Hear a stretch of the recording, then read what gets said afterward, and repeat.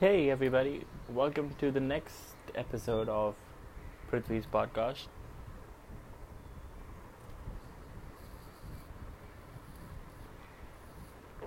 Today's podcast is already going to be a bit different because I don't know why I said we, like I'm always some part of a team.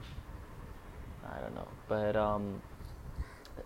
Today I'm shooting the episode at a new time. I usually do it at like pitch dark, around like 1 or 2 a.m. But right now I'm doing it at 7 in the morning. And that's not because I woke up early and I felt like chit-chatting. That barely happens. Just had a rough night, couldn't sleep. Getting some coffee right now.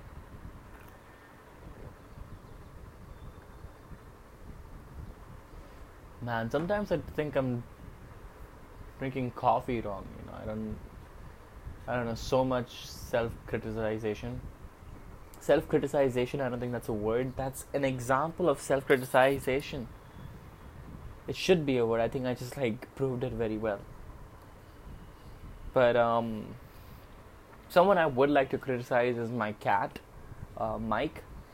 Yes, I would like to criticize Mike because he left me.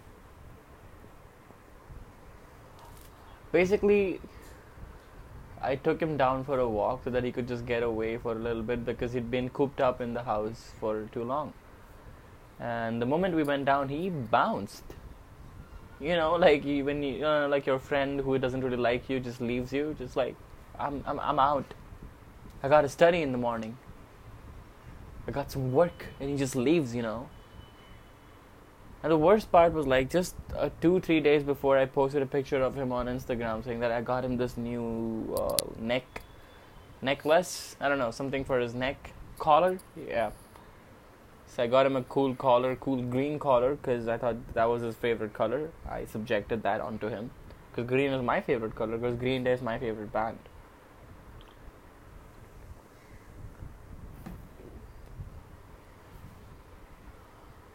It's all related somehow, the choices you make later on in your life. It's just related to your previous experience, and that kind of builds to your narrative about where you've been and where you go. Because I don't think where you go is decided, but I think that could be anything. Like you could just decide into anything anytime you want. That's one of the cool parts of staying in 21st century, is that you have that freedom to do anything you want.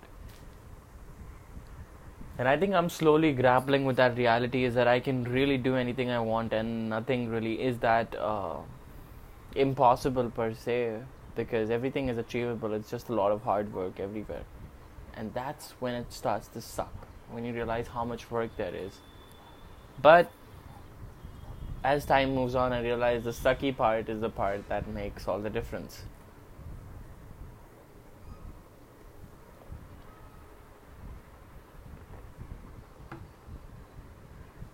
It's the part that you don't want to go through. It's the part that really irritates you, is the one that completely changes your perspective, because now you know what it's like to not have a privilege or to go through a particular experience, and that makes you want to change the narrative on its own. So I think every trial and tribulation we go through, it's just we make sure in the future that we never have to go through that again. So we build up all our forces and armor and everything, so that situation never happens to us again. Like we never hit rock bottom again. Everybody has a rock bottom, and I think the entire, like, every day when you just see people awake in their jobs or going to do whatever they're doing, it's just a constant battle to stay where not to hit rock bottom. That's what I think happens with most people. I think that's what most of life is. Just doing your best so that you don't hit rock bottom, and you keep going towards whatever you think is the ideal situation that would justify life. Whatever you're chasing, whatever you're doing, that would justify living life. Because life sometimes cannot be good, right?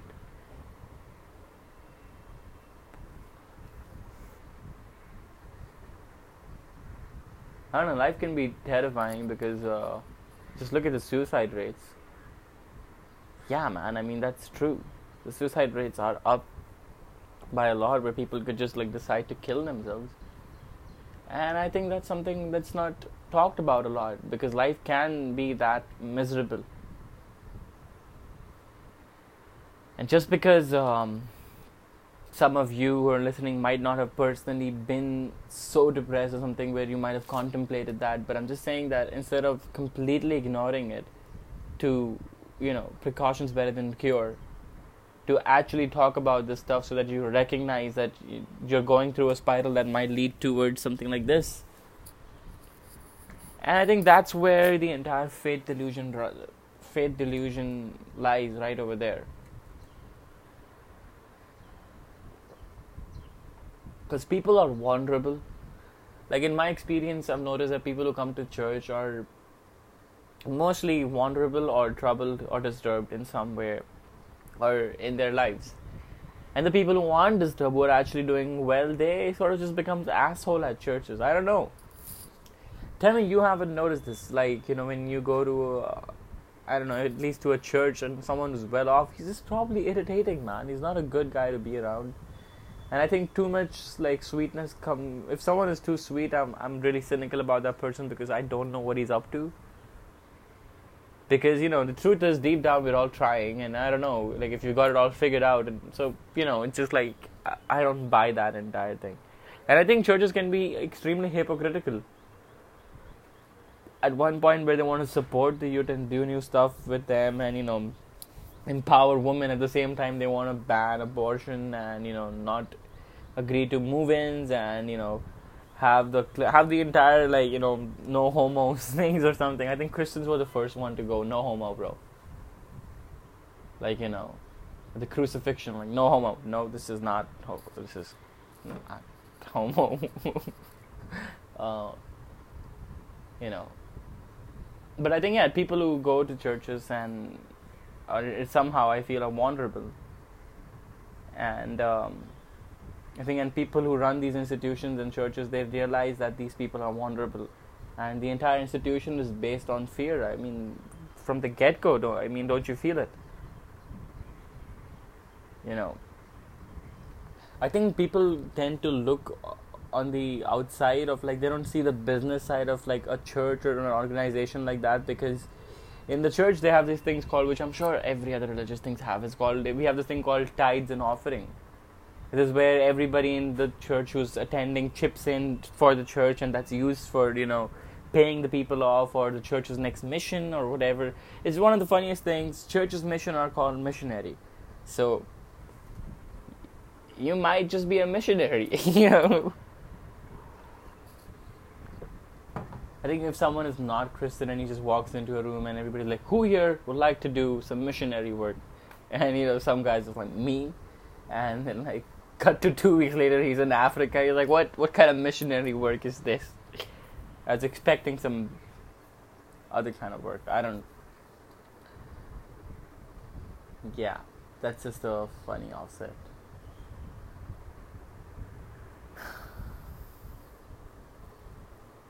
But it's just all clamped up in that institution. Yeah, so the tithes and offerings are collected. So you ignore the business part of it, where if there are 100 people in a church and they're all contributing some significant amount, as the Bible says, at least 10%, so at least 10% people are contributing, maybe by an average, and so so it's 100 people, 10%, and it's just a lot of money involved in this thing, and I think people just choose to ignore that, but they're like, don't look at the money side of it, just look at what they're doing is good. And I don't know, doing good so much, you just start covering shit up. I don't know if you guys watch Spotlight, but they show how much the Vatican covered shit up in Boston. Aware of the situation that's going on in Boston with the priest and the child, they didn't do anything to stop the moment, because they knew the system is corrupted. It's just it is what it is in some ways. Oh man, I mean, this entire modern era can be just an era of complete deceiving. What do you think? It's completely deceived, because everything just seems to be propaganda in some way. I don't know. I think as more time progresses, the more we go further away from the Cold War. I just think I realize the Cold War maybe never really ended. There's still U.S. versus Russia going on, and there's still some shit unresolved from the 70s and 80s that is still into play, making decisions even now. Like the Russia thing is like Russia cheating and doping in Olympics and everything is just to still show the world is that and the doping had people from the KGB involved and everything. So I think it's just there's still some secret shit going on that we don't really know what we're talking. That the general public doesn't really know what's going on, and I think therein lies the truth somewhere where you just know that it's all deceiving and it's all part of the same lie. And I think that's where my belief falls in right now, because it's just propaganda. I wouldn't want to believe just because it is what it is. And religion, and at least being grown, I grew up in a Christian family. There are still so many answers that there are no answers for, And I think I support Jordan Peterson on this one. It's like I believe it's just more about the individual person on an individual scale of what you really do and choose to do with your life. And I think people just realizing that it's decisions that make your life better. It's what you do and what you think, and how you react on it, that actually plays out in your life, and not just believing in something. And I think by something, I think you can believe in seeing yourself succeed, but then believing in something else that is over control, I just think that's not healthy, because that just gives you a crutch to just think that, well, I tried everything and it didn't happen. And well, in reality, that's just not the case. But the truth is, maybe you didn't try hard enough. And I think nobody wants to hear that. So it's just what it is. If you get into problems, there is I'm sure if you thread back into your life, you can find the origins of the problem, and it kind of stemmed and rooted from, and you kind of were a part of it all along. Thus, it affected your life. And just to completely blame that on a system and be like, well, I'm not, those are just sins and those will be taken care of and forgiven and those won't really affect my life. Well, that's just not true, brother. Amen, brother. When I was playing in the church, man, one pastor told me that if I'm not playing with my full heart, I might just die on stage. And I just found that extremely hypocritical, because his breath stinks. I'm like, if you're gonna preach for Jesus and Jesus actually comes and says thank you, dude, he's gonna faint because your teeth smells like shit, dude. You're gonna tell me I'm gonna die? How about just use some Colgate before you say that, brother? If I ever get up on a church to speak, I'll just say extremely passive aggressive shit and just end it with brother. You're all morons and idiots to be here, brother. It's just, to even out what I just said.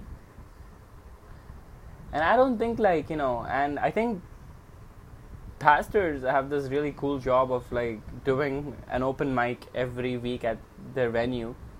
If you look at it, some churches have a good audience of 30 to 40 people every Sunday, and the pastor has to get up every week and do new content and everything. He's figuring it out. That's something to be applauded over there, what the pastor is doing, coming up with new content every day. If you go to a church long enough, for let's say over a year, you start to realize the material is being repeated. Because again, there's only one book, and everybody's read that book, so I think it's hard to keep that interesting. But the institution has done so kudos for that. Here are my atheistic beliefs. Thank you for listening, and I'll see you in my next podcast.